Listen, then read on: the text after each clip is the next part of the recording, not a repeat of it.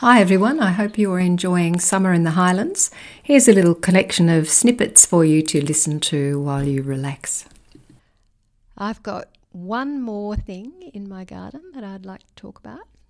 This year has been a really good year for the common brown butterfly. Some people call it the western brown butterfly. I've seen this around in the Highlands for a number of years, but this is the first year that I've had them in my garden, and I think it's because I've got more grasses in the garden these days, or they've flourished more than they have in the past. And the western brown butterfly likes to put its eggs in grasses, particularly kangaroo grass, but I haven't got kangaroo grass, I've just got lots of other types of grasses. And I find them interesting because they look different to each other. They're a medium-sized butterfly. The male is kind of an orange colour, but it's got lots of very dark brown markings on it. It's quite pretty in itself. It's got 4 little eyes, 1 on each wing. But the female looks quite different to the male, and she's got more orange splodges on her wings. You see them around a lot. They're the most common brown butterfly in this area. But if you're seeing brown butterflies, check them all out because there are others in the mix that look similar to the common browns that are rarer. So the common browns have been mating around about this time of year, and now the males will begin to die off because they've served their purpose. They've done the copulating, and the females will live on. You're obsessed. Well, it's spring. I'm seeing it everywhere. So the females live on through the summer and just wait for things to cool down a bit, and then they will put their eggs on grasses, and that'll be the end of their time. So if you're a butterfly watcher, you'll see we initially have a flush of males, then you'll see males and females together for a comparatively short time. The males start to look really quite tatty, and they begin to disappear, and the females will continue through the summer. So I think they're an interesting little group. Yeah, well, I've got a lot of them too. Yeah. Sometimes there are 5 of them all flying around each other. I don't know whether they're fighting or doing the thing that you like to do all the time. Or just trying to impress each other, maybe. Yes, I don't know. But yeah, it's a very big season for those common. Oh, so it's common not brown. About my garden, it's just about I how don't many think are so. around. I have got kangaroo grass, and I've got poa, which is another Right, one yeah. that they lay their eggs on. The females lay their eggs in grasses. Grasses are wonderful things for Yes. a lot of the butterflies to lay Yes. their eggs on. So if you can grow grasses, which always look terrific when they're in large mass. clump, you know. Yeah. Or if you can't do that, just a corner up the back somewhere that's a little Yeah. bit wilder and got grasses. Or somewhere where there's good wind and you can see it waving around. Lou, you told me excitedly during the week that you had seen some swifts. So Yeah. tell the listeners about swifts, please. Oh, do you know what swifts are? They're birds. Good. They stay on the wing for extended periods of time. In fact, I read about a study where they tracked a swift that stayed in the sky for 10 months, non-stop. I must have read the same one. That's right. On the wing all that time. Now, they look a little bit like swallows. Yes, that's true. And where I saw them there was a thunderstorm, a really dramatic front coming over my garden.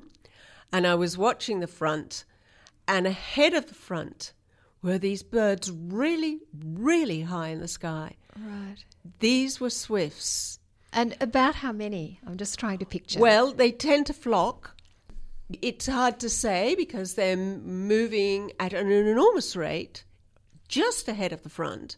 This time I saw what might be 40, 50, wow, something like that. Oh, wow. All heading up, as I say, line up. front of the storm. And they're flying very, very high. They glide. Mm-hmm. You might think you're looking at a swallow. But a swallow... The shape of their wings. Yeah, but the shape of their wings is actually different. They have a very short forewing, the bit next to the body, and then a sort of U shape, and then really long pointed wings at the ends. And they only flutter the ends and glide. Lou's demonstrating, everyone. I'm flattering. sorry I can't show you what she's doing. Yeah, I'm flattering. And they are remarkable flyers. And what they're doing with that front is that the front is pushing flying insects ahead of the storm. And they are catching the insects. Wow. And that's what they do. They feed entirely on flying animals. Very often you will get those nuptial flights of ants or termites or even mayflies high up in the sky, and they will be swooping after them. Oh, right. Because I was wondering about that. I was thinking, wow, imagine having to find your dinner for 10 months just in the sky. But I hadn't thought about the flying swarms, the flying swarms. Yeah. But also another thing that they're very, very partial to, is ballooning spiders. Yes, but I don't know how many of those they're seeing. Well, I suppose that would be a seasonal phenomenon as well, wouldn't it? In different countries, yes. Yeah. So they breed way up in the northeast Asia, and they come here every summer. After breeding, And I did wonder, as I was looking at this front, was it coming from the northeast?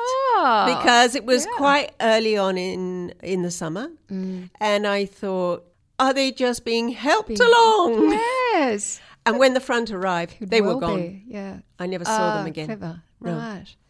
And I understand that relatives of our swifts, we have 2 different types here, I think. Yeah, these ones were fork-tail swifts. Right. We have fork-tail swifts and needle-tails.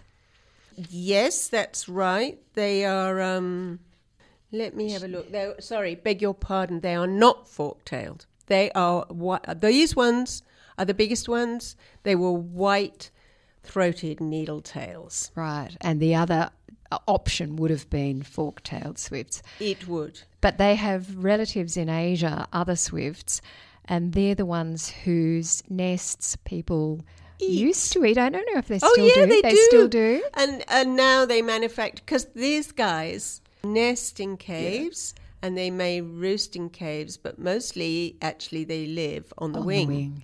They even copulate on the wing. Yep. They sleep on the wing. Apparently, half the brain just closes down and they just keep flying. Amazing. So they used to be in these caves in China and I think Thailand, a number of different countries up there in Asia. And at the breeding season, they produce a lot of saliva. And the saliva is used in making of the nest, and it is almost entirely made of saliva. Wow. Hung into these caves or even buildings. And what they're doing now, it's very dangerous going into those caves and collecting that nest, those many nests, to make this very expensive, frankly, I think it sounds disgusting, but very expensive bird's nest soup.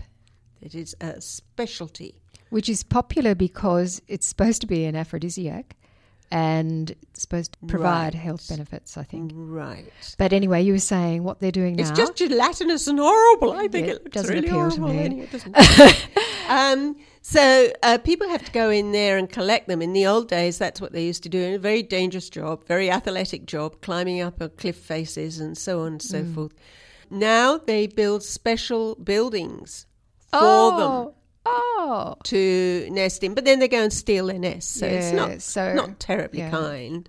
And there are concerns that it's having impact on the population of those. Well, yes, absolutely. Yeah. But why they live on the wing is because they can't actually perch. They're not perching birds. They can only hang, and that's what they do. They hang literally on vertical surfaces with 4 toes at the front. Oh, right. So they're in a group of birds called non-passerines. The passerines are the perching birds. They're most of the birds that we think about, but there's quite a lot of birds that aren't passerines. Now, she's gesturing again.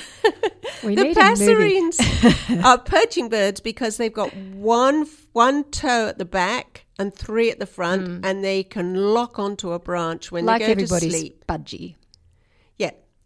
But I always used to wonder why they didn't fall off when they were asleep. All the same. I agree with you. Yeah, but there's a lock mechanism in their legs. Yeah.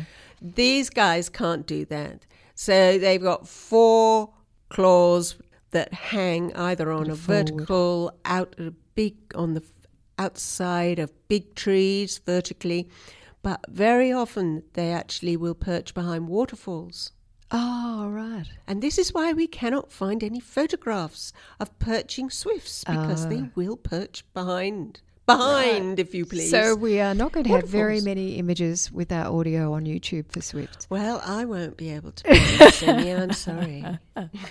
Anyhow, they're remarkable birds. Yes. We're very and they lucky to just- have them. They're on the wing all that time. I think it's remarkable too. Another thing that I've got a little bit of a concern about at the moment is that I'm hearing from my garden bell miners. We probably all know the call of a bell miner, but I will play a recording that I made. This is not from my garden. This is from a large colony of bell miners down at Malakuta, but this is what they sound like.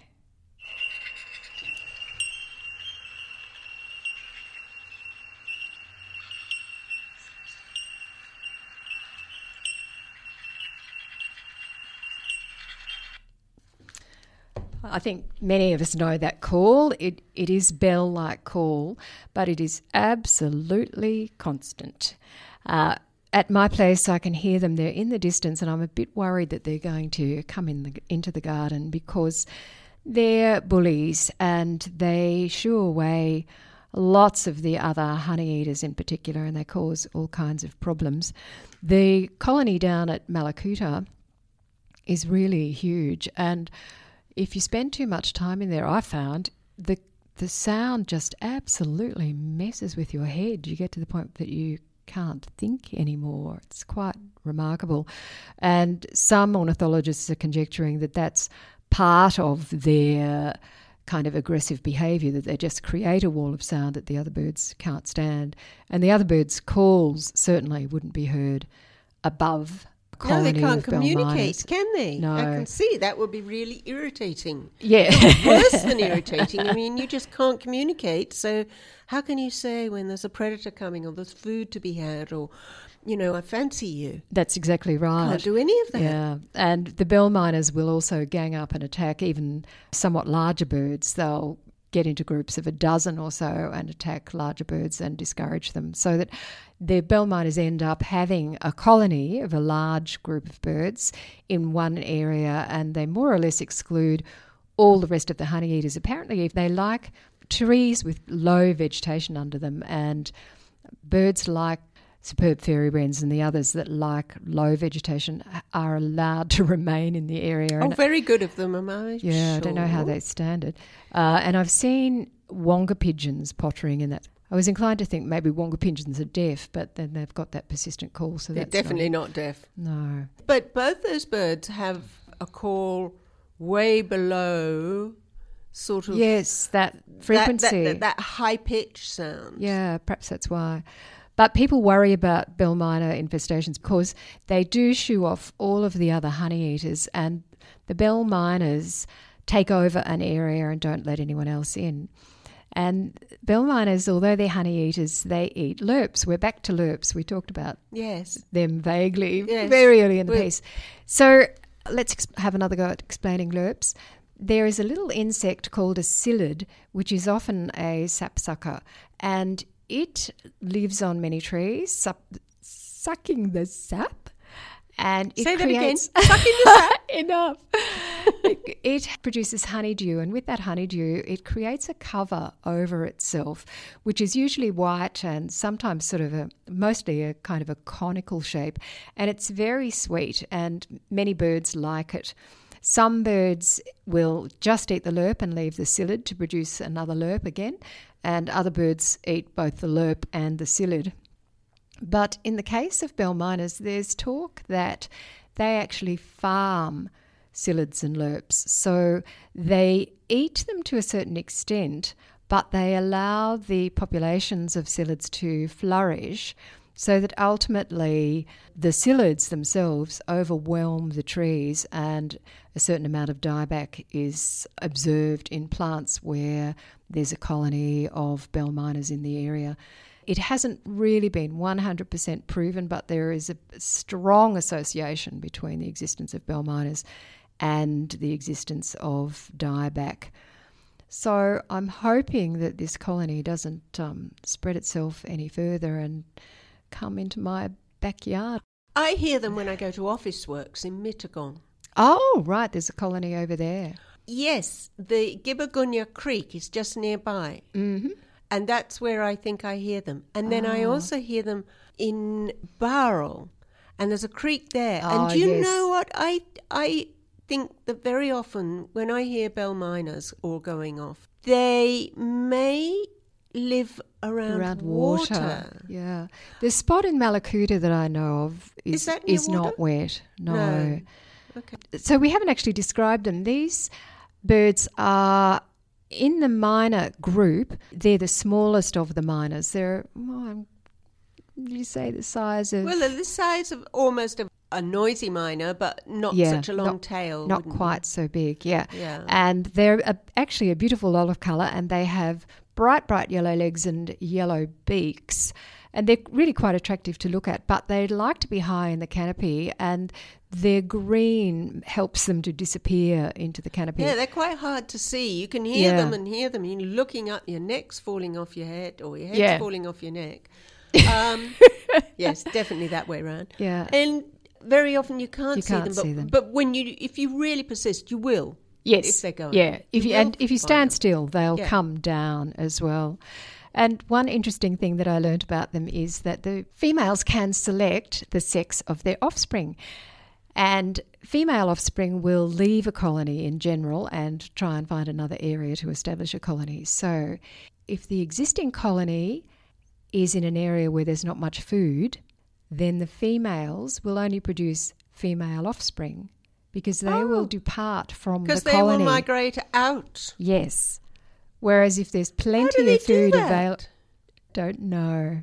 But if there's plenty of food available, they'll increase the number of males because they stay in the colony, and the males are actually the ones that, in general, assist with the feeding of the nestlings. I find that mind-boggling. It's amazing, isn't it? Yeah.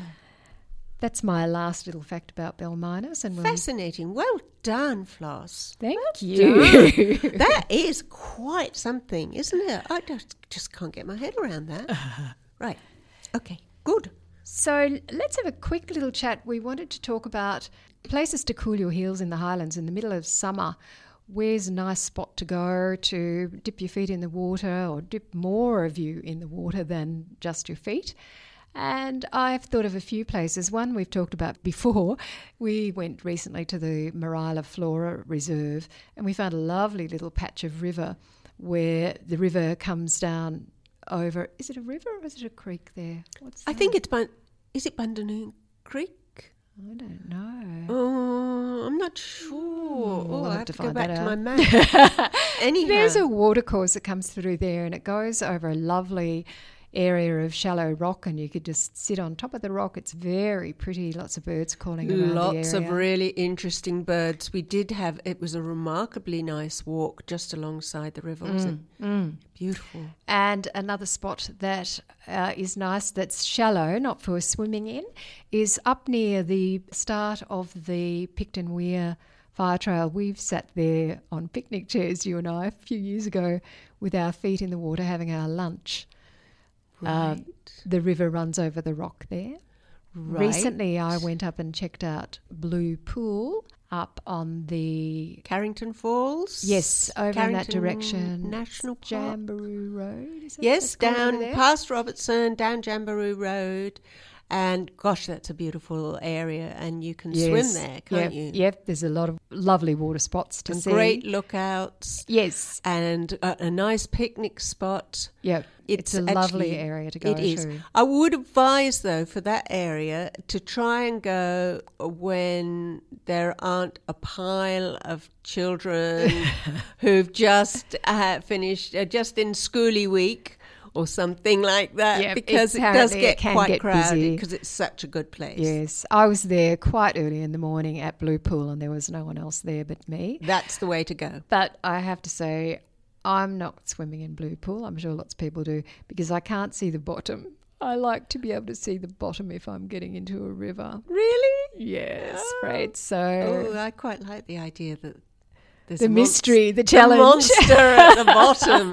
And when how the surface is really warm, and then you put your toe down a bit and it's freezing cold, and you think, oh.